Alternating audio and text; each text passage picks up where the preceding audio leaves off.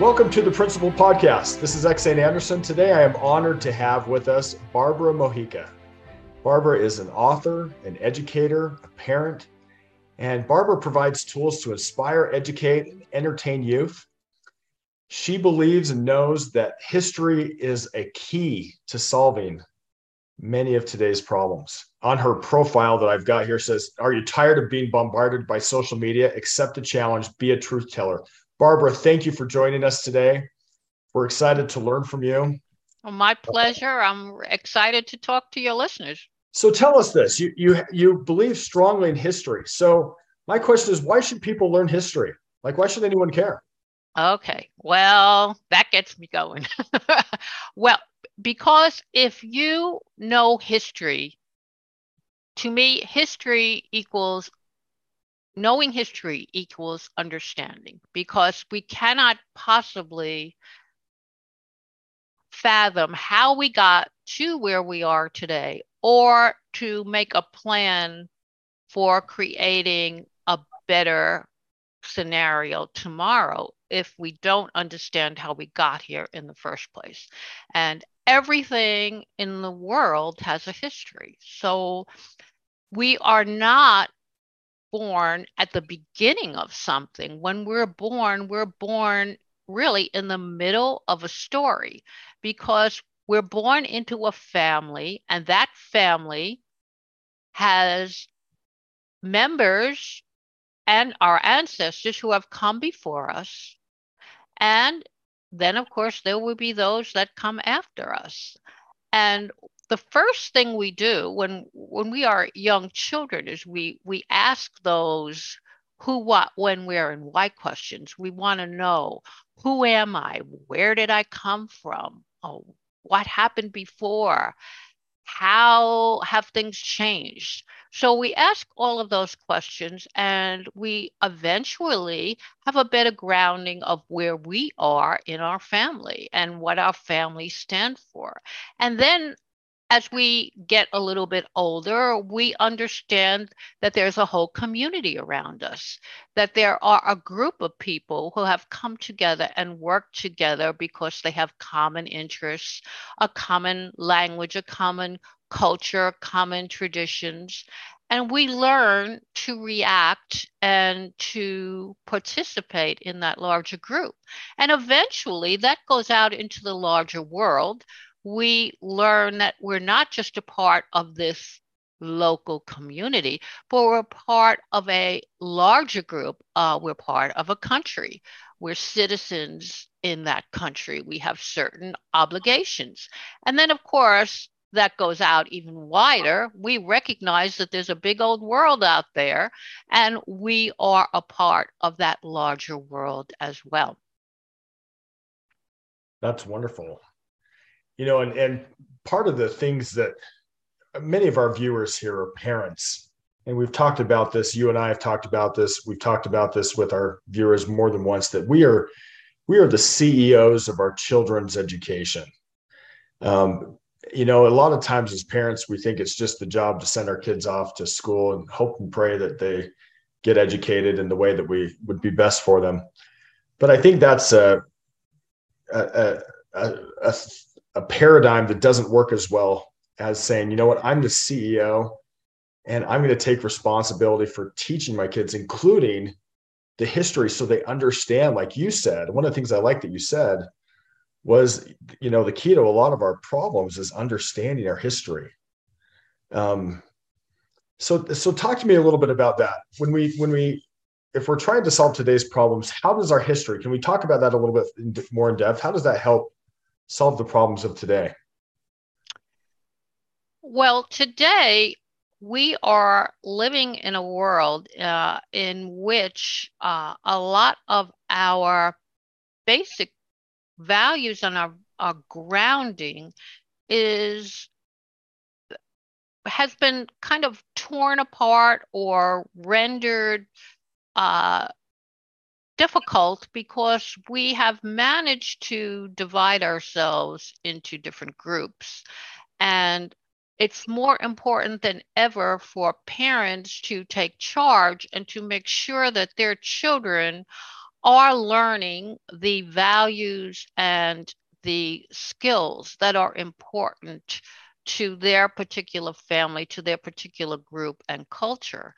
And I think today, especially after COVID, when we became so isolated, children have never been more impacted by this isolation, and they are seeking to belong, but they are kind of lost because today social media has made it so important for our children and adults as well. But for our children, they seek this belonging. Of course, all children, as they are growing and gaining independence, want to be more on their own, and they want to sometimes rebel against what seems to be the norm. But today, there's so much confusion because of social media. Children, because they have all of these pressures on social media, they're trying to fit in with their peer groups, and social media is giving them a sense, a false sense of security because they're only seeing part of the picture. They're not being given the facts. They're being given a certain limited number of uh, approaches by the algorithm. And the more they seek to fit in with their group, the more their approaches are limited. So they're not seeing the whole picture. And during COVID, parents became aware that a lot of the values that they may have thought were being carried forth in the educational system are no longer being carried forth. And they became aware that their children were being taught things that may or may not be aligned with their values. And they wanted to take more control. So today, I think more and more parents are becoming involved in their education, and It's a good thing, right? they're being they're noticing that history is no longer being taught as a priority. It's very much, in fact, ignored in our educational system. The values of good citizenship and the values of taking responsibility, of respecting other people, of learning about different cultures and having respect for differences other than our own. A lot of that has been kind of molded into this one way of doing things. And this is what our schools, the public schools especially, are pushing. So a lot of parents became aware that, hey, there's a lot going on that I didn't know about. And uh, children were being pushed into certain avenues of thought that they may not agree with. And the parents feel as if I think a large number of parents feel as if they have lost control. They're no longer the CEOs. Parents are a child's first teacher, and the parents are the ones who are ultimately responsible for the education of the child in terms of not only academics but of the moral values, the intrinsic belief system that their culture and their family imports to them. So parents have somewhat been trying to turn this tide around and have taken more active roles in education by speaking up at school boards, by pushing back against things that they think are not appropriate to be taught in the curriculums and so on. And history is a large part of that because when history is taught in the curriculum, children learn how to do that critical thinking, how to not only learn the facts of what happened, which is probably the least important part of history, but to learn how to think and assess and evaluate, to to analyze, and then to be able to take the information presented and to put it together and to infer and create their own opinions about things using objective information, not using the opinion pieces that we get from social media. I really appreciate that. And it's refreshing for me, Barbara, to hear you. I mean, my understanding is you're a lifelong educator. You've been a principal of a school. You've been involved in the education system for a long time. And to hear you say that parents are the CEOs, or the parents are their first, the first and most important teacher, I think, as you say, that, I think there's this feeling that has kind of come about in some areas where it's kind of like, well, maybe I'm not as important. The unspoken feeling in some school districts is we kind of own your kids. We're going to teach them what we want to teach them. And you're kind of just the caretaker.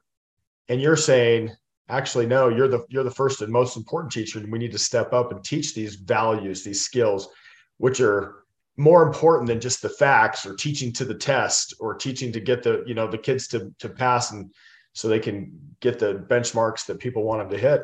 And this also, that this thought of history is being lost. A lot of history classes they don't even call it history anymore. Sometimes there's called, social studies or something else. Exactly. Where we're not actually discussing, hey, this is the history of how to be a good citizen. And to have parents need to step up and say, hey, we need to make sure this is taught, the history, so we understand where we're coming from in our country.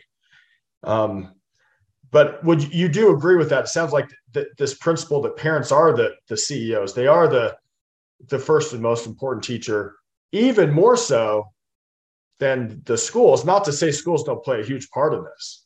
Is that what I'm hearing? Yes. And I think that's coming from you, an educator. Yeah. Well, I started teaching when I was actually 20 years old. And I spent almost 40 years in education.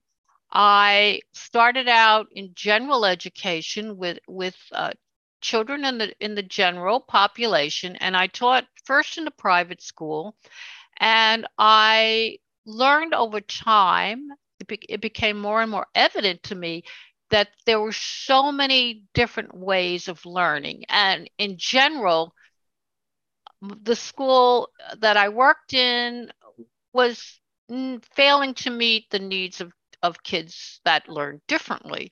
So I went into special education, and from there, I took a whole new certification in special ed, and I learned how to work with children who had very, very unique and special needs. So everything, autism, crack cocaine, physical disabilities, and so on.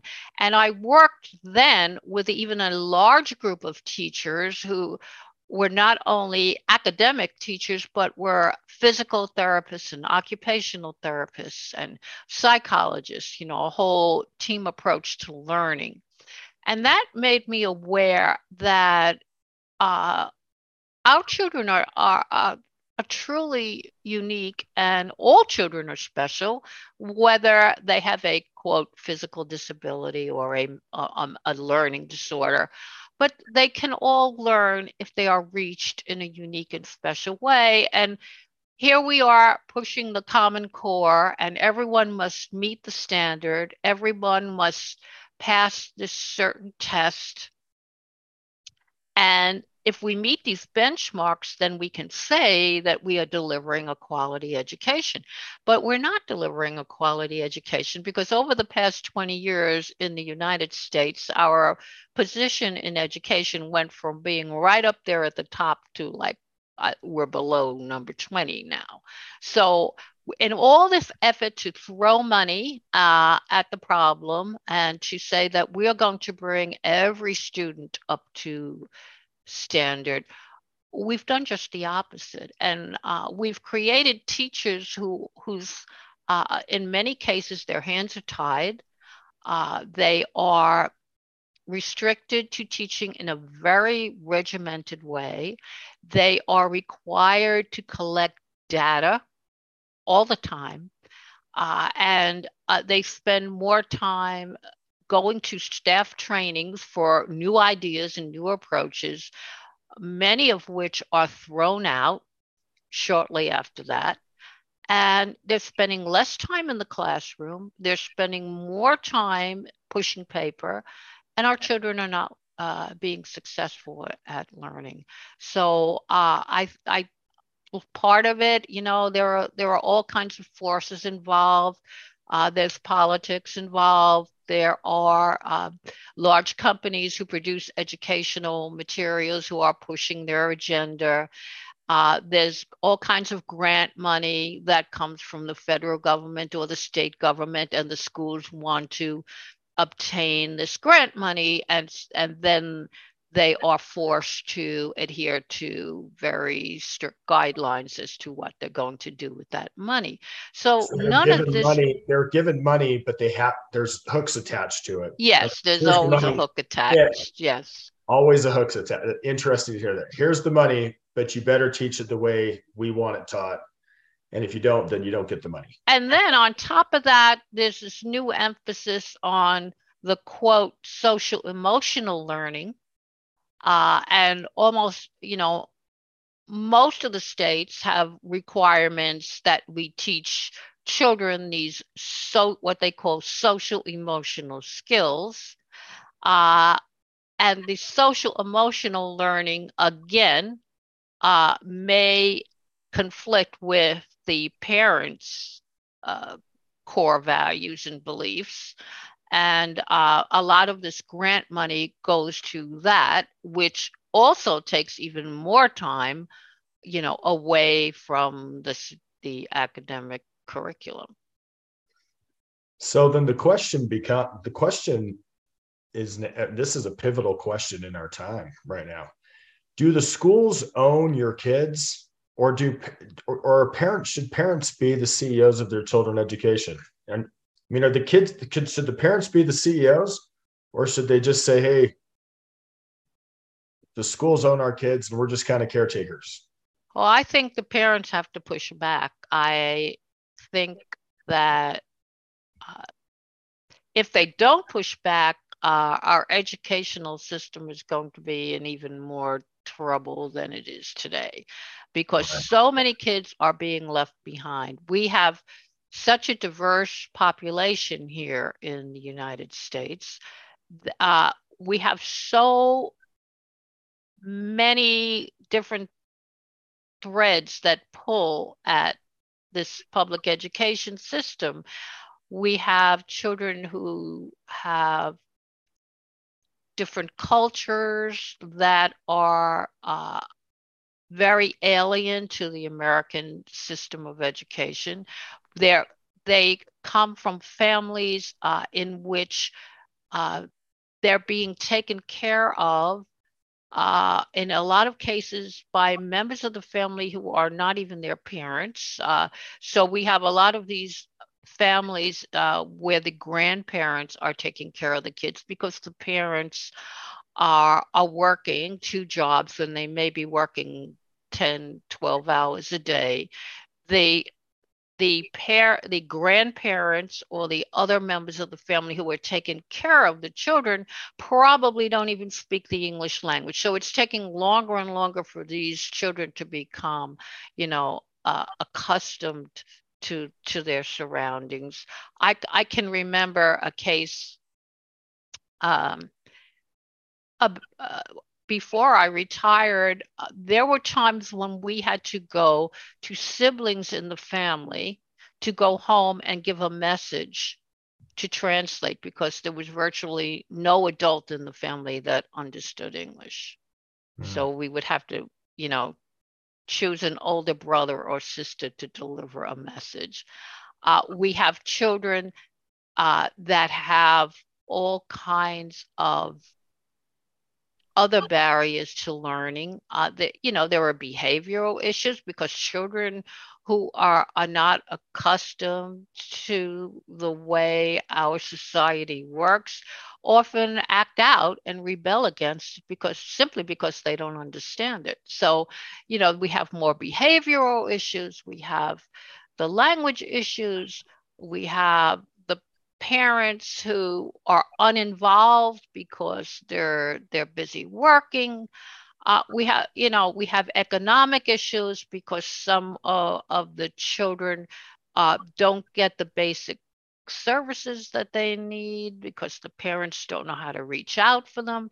There are just so many issues. And then when we try to give them these standardized tests and, try to bring them up to that standard, these tests are just so culturally foreign to them that, even if they wanted to do well, just the content of this information is just so alien to them, they can't do well. So if we give them a paragraph that talks about something that we do in American culture, and they come from a nation that is totally unfamiliar with that type of thinking, even if they're not that far below reading standard, they're not going to understand it anyway. So there are just so many things involved in trying to make this, cookie cutter, one size fits all approach. And okay, if we can get the passage rates up to like 10% more on this test, then we can say our children are learning. They're not really learning. They're not really comprehending. And it doesn't mean anything to them. I've spent as much as 6 or 7 weeks in a classroom trying to prepare children for one of these standardized tests. And again, how much time do we take out of the general curriculum to prepare them for tests? An awful lot of time. So they can get, it's meaningless. benchmark, so they can get more of right. something. Let me interject here. So what I'm hearing you say is there's a lot of resources and time being spent to say, okay, let's see if we can get them to pass this test, because someone out there has decided that this test means if you can pass it at a certain level, that you're now educated. Is that correct? That's basically the whole idea of Common Core. And of Common Core. So here's what, for those of you listening, some of you have listened for a long time. One of the things that I am passionate about is inspiring parents to step up. In other words, I think it was a man named Neil Maxwell who said something like this. I'm probably misquoting it, but it was something like this. If we don't fix marriages and families, parents, everything else we do will be like straightening deck chairs on the Titanic. In other words, we can throw money at it. We can throw money through social programs, through a lot more spending in education. We can do lots of different things. And I'm not saying that education programs aren't valuable. I'm not saying that there's not a number of awesome, wonderful social programs or teachers or things that we can do to help people. But if that quote is true, that if we don't get parents and marriages, families fixed and step up, that everything else we do, because these facts that we have to learn, as you said, we need the values, the principles, those things I think are best taught in the home. Now, they could be accentuated and taught by wonderful educators like yourself, by other people who are committed to teaching values and skills, not just trying to have people memorize facts. But we need parents to step up and say, you know what? I'm not just going to pawn it off to the school and hope. What I'm going to do is say, I'm the CEO of my children's education. And if the educational, as a CEO, you might say the public school I'm sending them to now isn't working out, and I'm going to need to switch schools. I may need to switch to something else. Maybe I need to do, a charter school or a public school, maybe even a private school or a homeschool. But somehow I need to step up and say, the buck stops with me, and I'm responsible for educating these values to my children. And I hope to find some great teachers that I can work with at various possible schools. But if people aren't measuring up, or if the contractor that I'm working with isn't measuring up, I have a right as a CEO to say, I'm going to look elsewhere. right? Exactly. So if somebody's measuring up, ultimately they're going to be fired or they're going to leave the position. And we can't run a company with people who don't adhere to the basic values of the company and who don't work hard to promote and respect it. So parents have to realize, and I think the tide is slowly changing, that there are a lot of options out there. Now, of course, you know, parents are very busy. They only have so many hours a day, but there are alternatives available to them. So you mentioned charter schools. That's one good avenue. And again, in some places of our country, charter schools are doing very well. There are charter schools for different reasons. Some of them specialize in a certain discipline, or they have a special focus, like a charter school for the arts or a charter school uh, for a particular discipline like science or math. But there are other charter schools that can enhance a child's overall living experience. Like a charter school can have a good academic grounding and then have an optional secondary focus like music or the arts. So the child could still get a very strong academic education and then maybe learn a lot about drawing or learn more about technology or learn more about becoming an artist. So there's that aspect of charter schools, and charter schools uh, can be run through the public system or they can be very much independent. I think we need a lot more vocational schools. There are a lot of children who are very gifted with their hands and who would love to get experience in a career involving that. So in our country, vocational schools are pretty, in most cases looked down upon or not considered nearly as important. And that's part of the reason that our economy has done so poorly in the manufacturing and in that whole area of possibilities for growth. So we could have children that are interested in automotive or aviation industries, and that could be supported and pushed forward as well. Homeschooling, a lot of parents think of as, oh, this is really difficult. I could never do that. But there's so many options with homeschooling too. It doesn't have to be a homeschool one-on-one in your home. It could be a co-op. And after COVID, a lot of parents did this when they became disenchanted because their children weren't learning through the traditional online programming that was offered through their public school. They started to form homeschool co-ops. So they got together, either themselves alternating teaching or hiring a group of teachers. And then that became a social experience as well because the children could learn independently in their own home, or they might be able to go to local uh, homes in their area, and that also would provide a degree of socialization as well. There are so many forms of homeschooling. There's Montessori homeschooling, there's Waldorf homeschooling. Some parents actually took their children on the road and they went on the road and they took their children with them and they did on the road schooling in a camper or a trailer.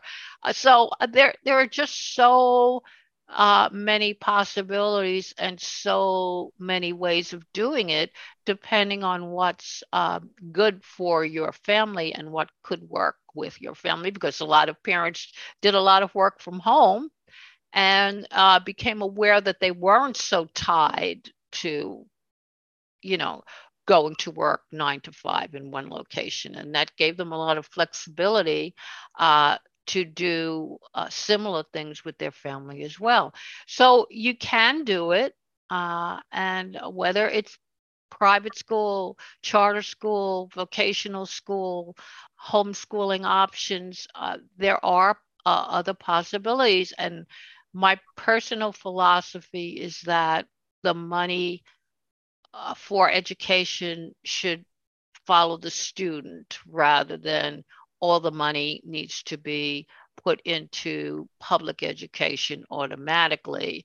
And if you want to choose something different, then well, that's tough luck. You're responsible for finding the money on your own. I think there has to be a lot more support for alternatives. And that's refreshing to hear from you. I mean, tell us about your background as an educator lifelong in the public schools, even as a principal, correct? And you're still saying what I'm hearing you say is it should follow the student. They should be able to choose and go to it to use it for a different option. I think that works best. I personally I've done it all. Mm-hmm. I've worked in a private elementary school. I worked in a public school. I've worked as a special education team teacher. So I worked with students that had special needs and were in a classroom together with general needs students. I worked with reading programs for dyslexic students, like the Wilson Reading Program. And I worked in special ed as a principal of a special ed preschool. And then I have also worked one-on-one intensively with special needs students. So children that actually need one-on-one training, children like autistic children who need a very individualized approach like applied behavioral analysis. So I've done that as well. So I've worked one-on-one. I've worked in a small group setting with just special needs. I've worked in an integrated setting with both general needs and special education. And I've been an administrator, on the administration side as a principal and a district administrator as well. So I've kind of been exposed to all of the different approaches.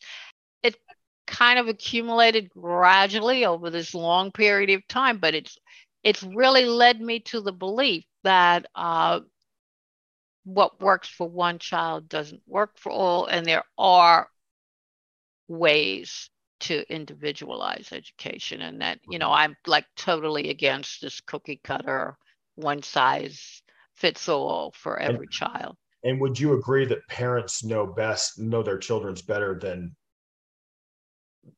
of course, who can know, but a parent also knows their child best, but a parent also has the responsibility to educate that child at home, to teach the child by modeling.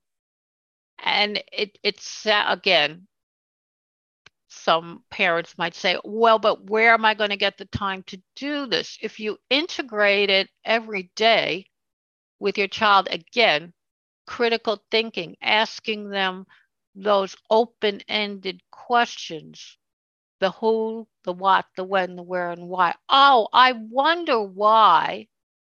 And then just ask them open-ended questions. When your child says something, don't answer with a yes or a no.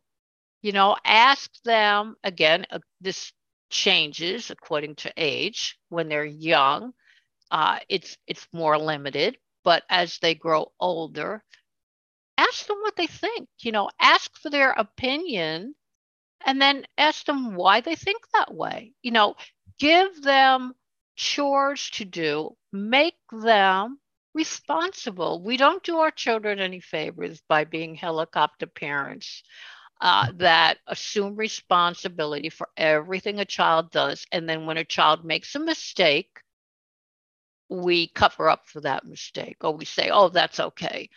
We have to teach them to accept responsibility, to, love them unconditionally, but praise them when they're right. And when they're wrong, make sure that they understand that they're accountable. Not condemning them and punishing, but in the traditional, well, now you're grounded for 6 months, but teach them why it was wrong and then show them how to do it better next time. All of this kind of thing helps to give them a foundation in leadership skills, make them independent thinkers, make them have responsibility, make them understand what's fair and unfair, make them understand that sometimes we need to negotiate things. There's not always that black and white answer. Sometimes we have to understand the problem, go into it, and parents have to take responsibility too. When the parent is wrong, the parent needs to acknowledge that and tell the child, well, I was wrong in this instance. They have to be able to, see that we are all human beings and that, we're not right 100% of the time. We have to teach them how to organize. That's another important skill. We're so flustered today. Yeah, excuse me. I was just saying, one of the things that comes to mind when you say this, I heard somebody say, there are three things that are important when teaching. The first is example. The second is example. The third is example, right? You talked about the importance of being example or modeling. Hey, it's okay to admit you're wrong and go back and try to make it better. Say, I messed up, but I shouldn't have done that. And I'm sorry. And teaching them so they can see you do it. Right. Exactly. Yep. But, if they see the parent as that kind of, well, either one extreme or the other, the authoritarian parent who's always right. And, you're going to do it because I said you're going to do it. And then that opposite extreme of the helicopter parent who's always hovering and protecting the child from, being harmed or injured in any way. We learn more from our mistakes than we do from our successes. So, failure is an important part of growing up. Letting children pursue their passions and pursue things that they're interested in, knowing that they're not going to succeed 100% of the time. They might think that they're going to be the greatest baseball player ever, but it turns out they can't catch a ball to save their life. I mean, they have to learn, they wanted to try it and they have to see, well, this isn't working out for me. So maybe I should try something else, and then let them try something else, and then of course we have, again, the parents that have their heart set on a child following in their footsteps. And, well, I was really great at music, so you're going to be great at music too. Maybe not, so, don't try to force your children into things just because you decide, well, I think this would be a good path for my child. Let the child find his or her own path.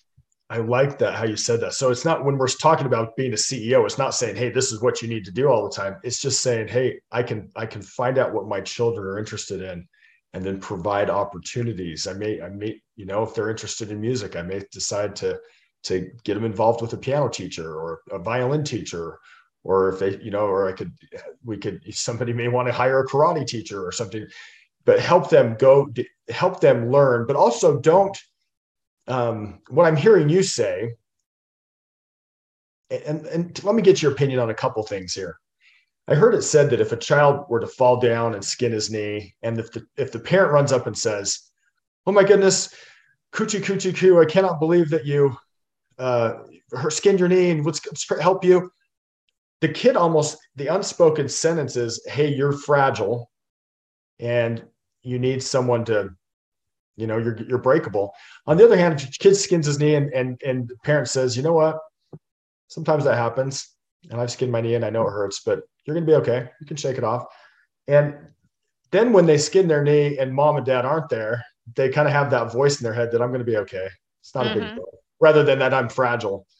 And I think when parents helicopter, the unspoken thing that they may not say it out loud, but the unspoken thing is you're fragile and you can't live without me. So I've got to helicopter in and save you, rather than, hey, you're a capable person and you're going to be able to be strong enough to figure this out. That's the unspoken message to Yes. the kid is I need mom and dad to rescue me because I'm weak or I'm fragile or there's something wrong with me.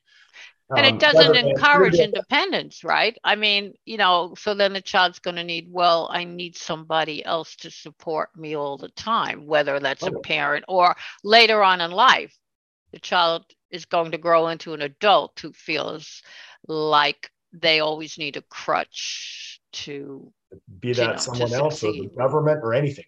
You're correct. Let me ask you one more question.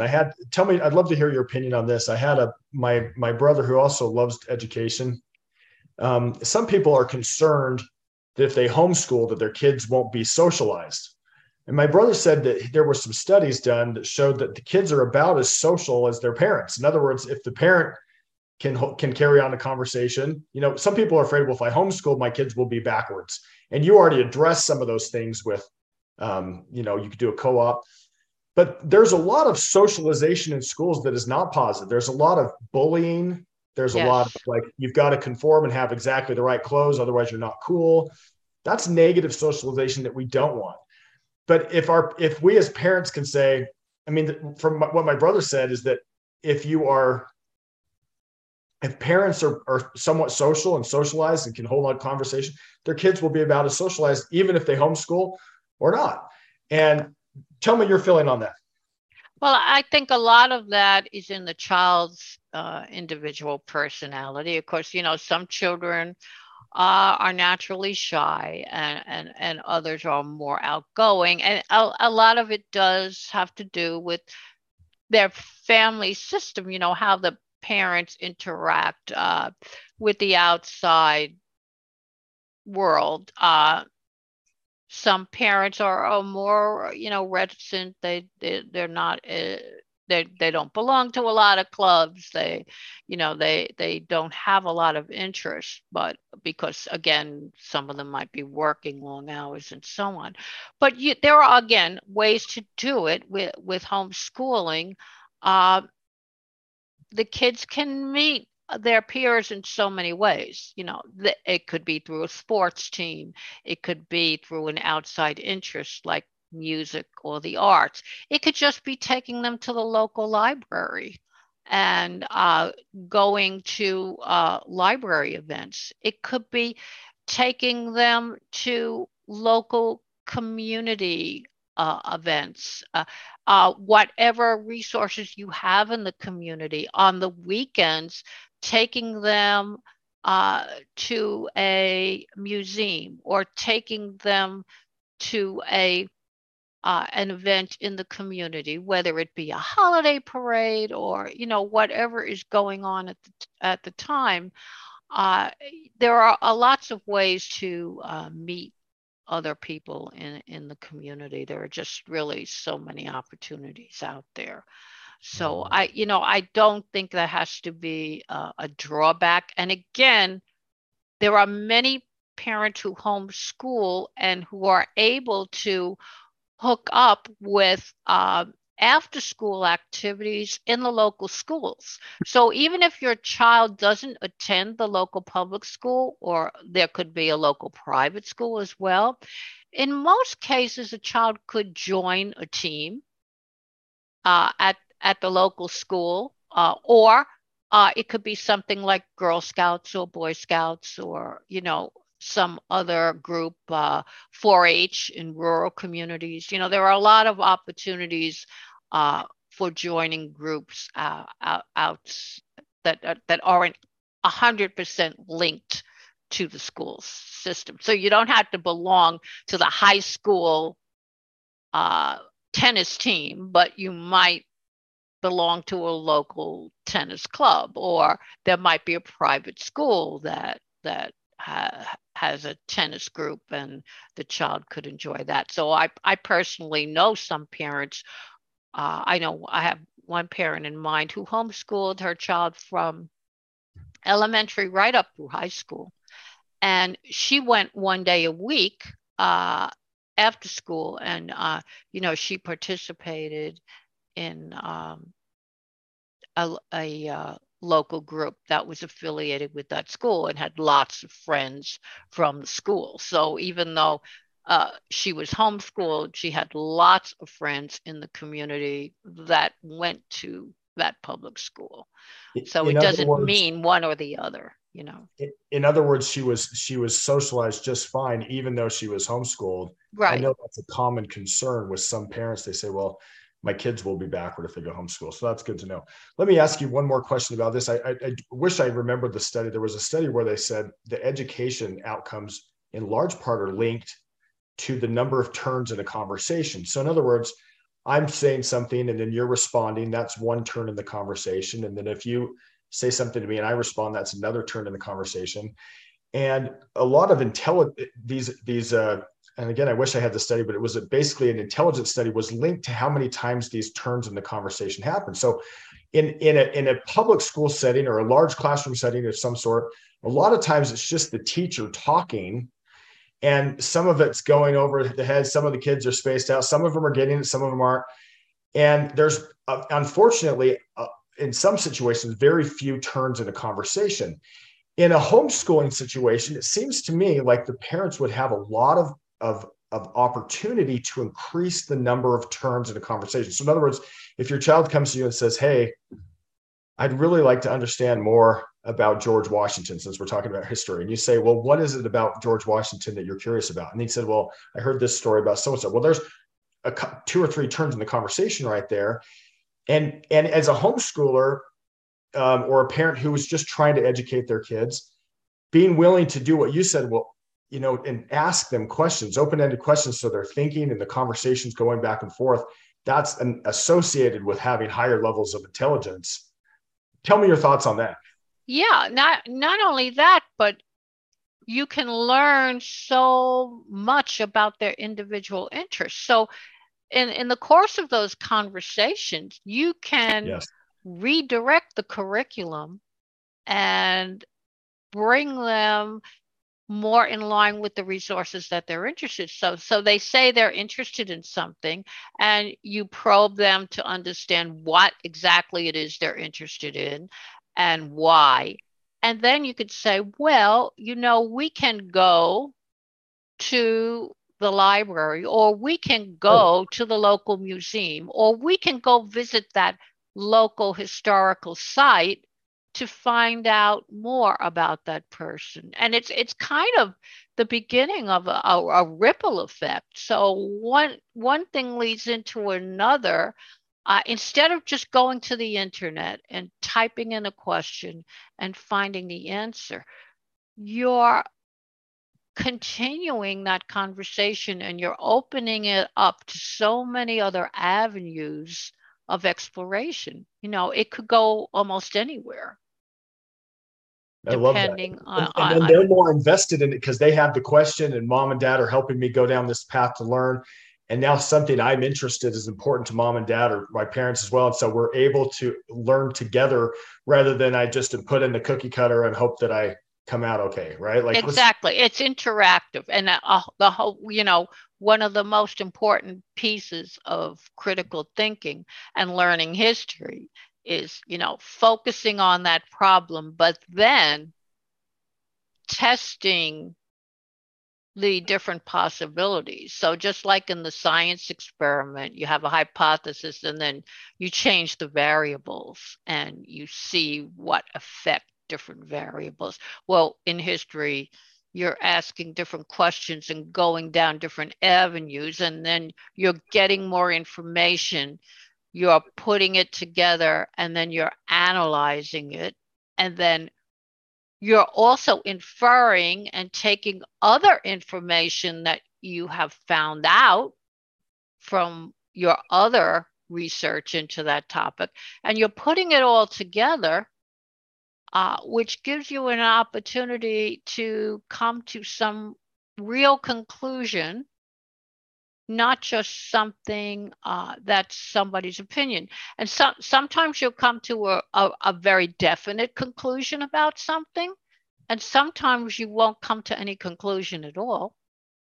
Or maybe you'll conclude that there are multiple possibilities and multiple reasons and multiple avenues that you could pursue, in order to learn more about this topic. So it's open-ended. It's forcing a child to really, really think and use real information, not opinions and, the stuff we get on social media and what everybody else thinks, but information that I myself have gone to the trouble to learn about and then think about and then analyze and form my own conclusions, not somebody else's conclusion. And it sounds like that's a great way for parents to help their children become critical thinkers. In other words, Yeah, I think not be so influenced by whatever the latest social media something is. the best kind of parent, to me, is a mentor, a kind of a teacher, but someone who is willing to listen more than talk. It's so important to really listen to your child. And if you ask those open-ended questions, you're going to get a lot of information. You will learn really what your child thinks, not just the yes, the no. Yeah. What did you do at school today? Nothing. Well, what happened in math class? Did you do something different? Did you practice what you did before? Or what happened at lunchtime? Who were you talking to? Did you make any plans for the weekend? You have to kind of draw them out, and not accept that. Yeah, no. And that goes back to that, Stephen Covey wrote this book called The 7 Habits of Highly Effective People. He said people who were effective, one of those 7 habits was effective people seek first to understand before they try to be understood. So instead of always trying to help your children understand what you're thinking, try to understand them first before you try to be understood. And then your ability to influence them or help them find their way goes up because they feel understood and you've talked to them. That's what most children really want to be understood. And when many of the times when they rebel, it's because they feel that they're not understood. That's exactly the reason for the negative behavior. If you want to lessen rebellion in your children, perhaps just be quiet and listen and help them feel understood, correct? Exactly. One last thing I wanted your opinion on. I've heard that they did some studies on some kids who, after school, they found that if they only read a minute, they were generally on the lower end of the scale. Like the F and D students would only read about a minute or less after school, but the A- kids would read about 19 or 20 minutes. And so it was really only a difference of 20 minutes reading after school. And now I'm not saying it's causation. We know that correlation is not causation, but it seems like it was at least associated with higher outcomes when people would learn to read on their own. That wasn't a school assignment. Thoughts on that? Yeah, I always, from the time a child is very young, I started with my children when they were 3. I brought them to the library. I let them go into the children's section and I just let them wander around to see what they would pick, what they would choose. Allow your children to pursue curiosity into what they're interested in initially. They'll read a lot more if they're interested in what they're reading. So even with middle school children, even if it's comic books or graphic novels, it's important to get them just to be interested in reading, first of all. Then, you can kind of help them to channel their interests into other things. So just as long as they're reading, and then help them choose the right kind of books as they get a little bit older and the child is actually able to read. you know don't let them pick books that are too easy. There's that classic five finger reading approach. So, if a child picks up a book and one word on any random page is too difficult, then that's probably a good book for the child. If there are two words on the page that the child doesn't understand, that's still probably a good bet because it'll stretch them a little bit, but not frustrate them. But if there are three or more words on the page that the child, really doesn't have a clue, then that's not a good book for the child. So, always try to have them reach a little bit, but not something that's going to totally frustrate them. Because children that are way behind in reading, when they go into the classroom, if the book is too difficult, they're just gonna, shut down. And model reading for the child. If the child sees a parent reading, the child will say, "Oh, I guess reading really is important." It is, it's just like kind of a psychological, mental thing. But oh, my dad reads, so not that they have to read. Going back to that modeling example piece you were talking about, which is so important, the best to model. Exactly. And no matter what it is, whether it's a newspaper, a magazine, whatever it is, it's important that the child sees the parent reading. So, oh, this is an important skill. You can help them so many ways in the community. When you go to the store, ask the child to look at the label, ask the child to read you the label. When you're driving, ask the child, "Oh, did you see that sign? What does that sign say? I missed it." See if the child can read the sign. There's so many opportunities for them every day just walking around in the community to practice reading. So really appreciate your perspective on this, Barbara. Let me ask you one last question here. Well, maybe more than one last, but one that came back to me. Why is it important from a historical perspective to have parents help children understand their cultural heritage? And then how can you help them understand and appreciate it?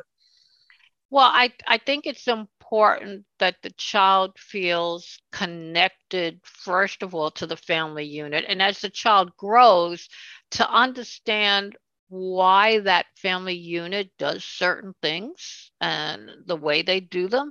So if a child is part of a family that's first generation or second generation, those cultural things will be a lot stronger.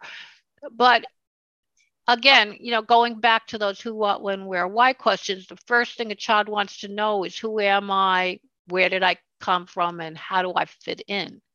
So you can make those things important in your family.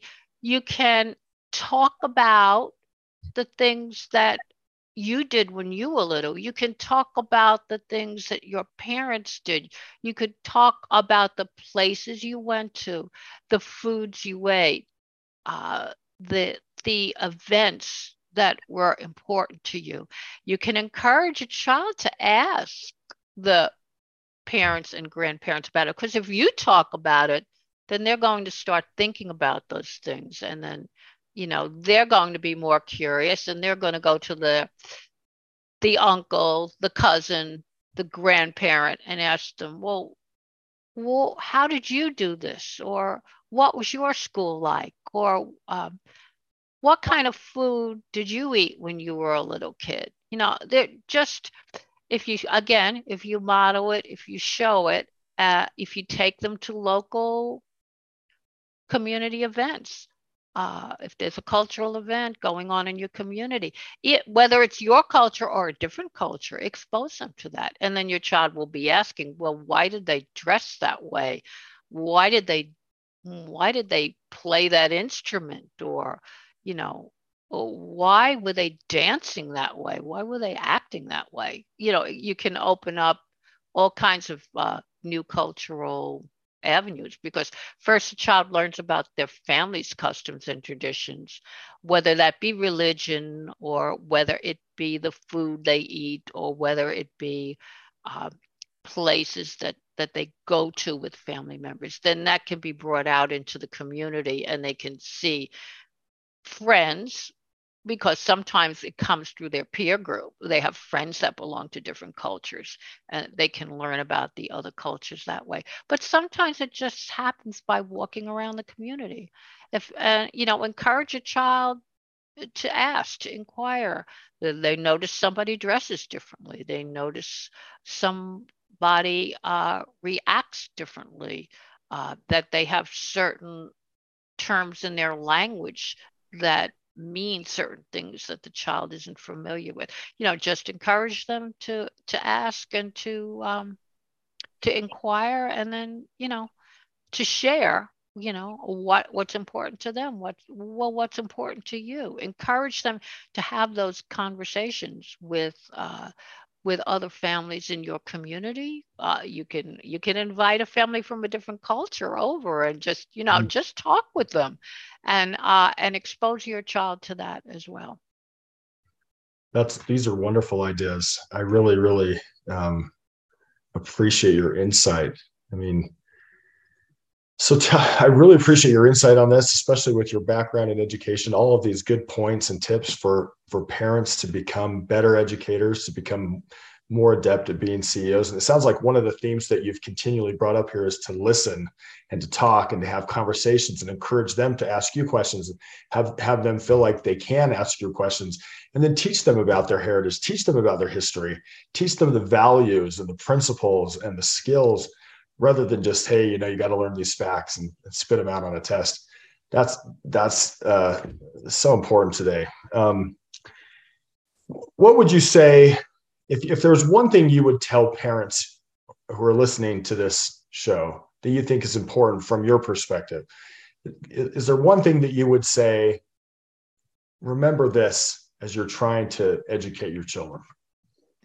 Well, so many things. I would say listen more than you talk, and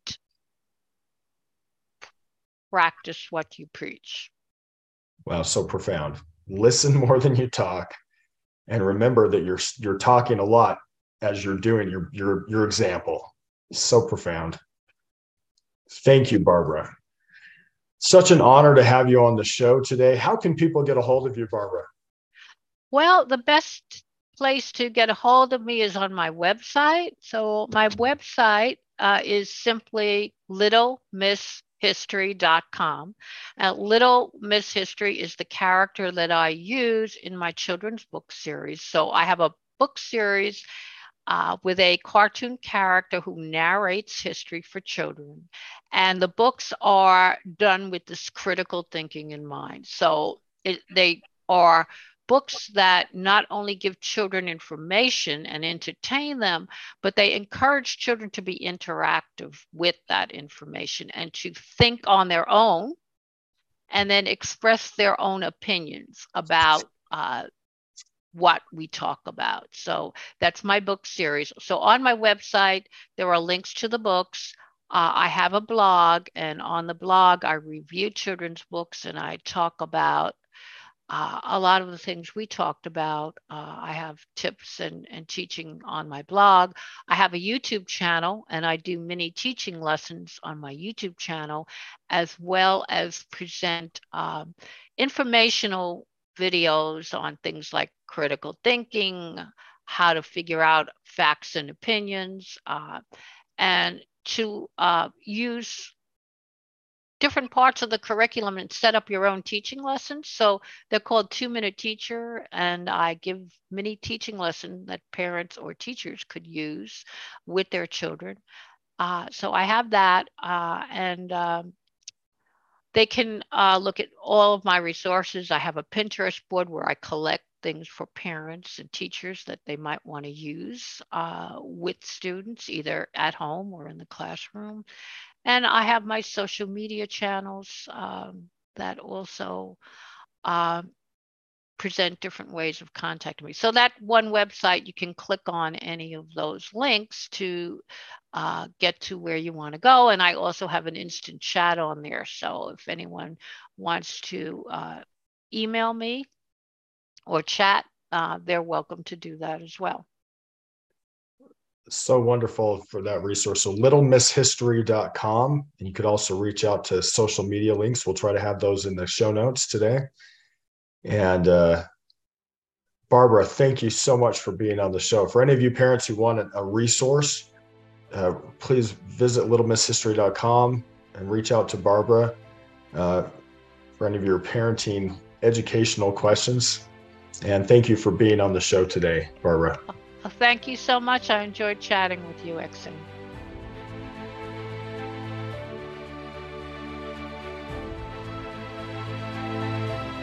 I am so jealous of my wife because she gets the ultimate career. She gets to train and nurture and love our children more than I get to because I have to be doing things like this podcast.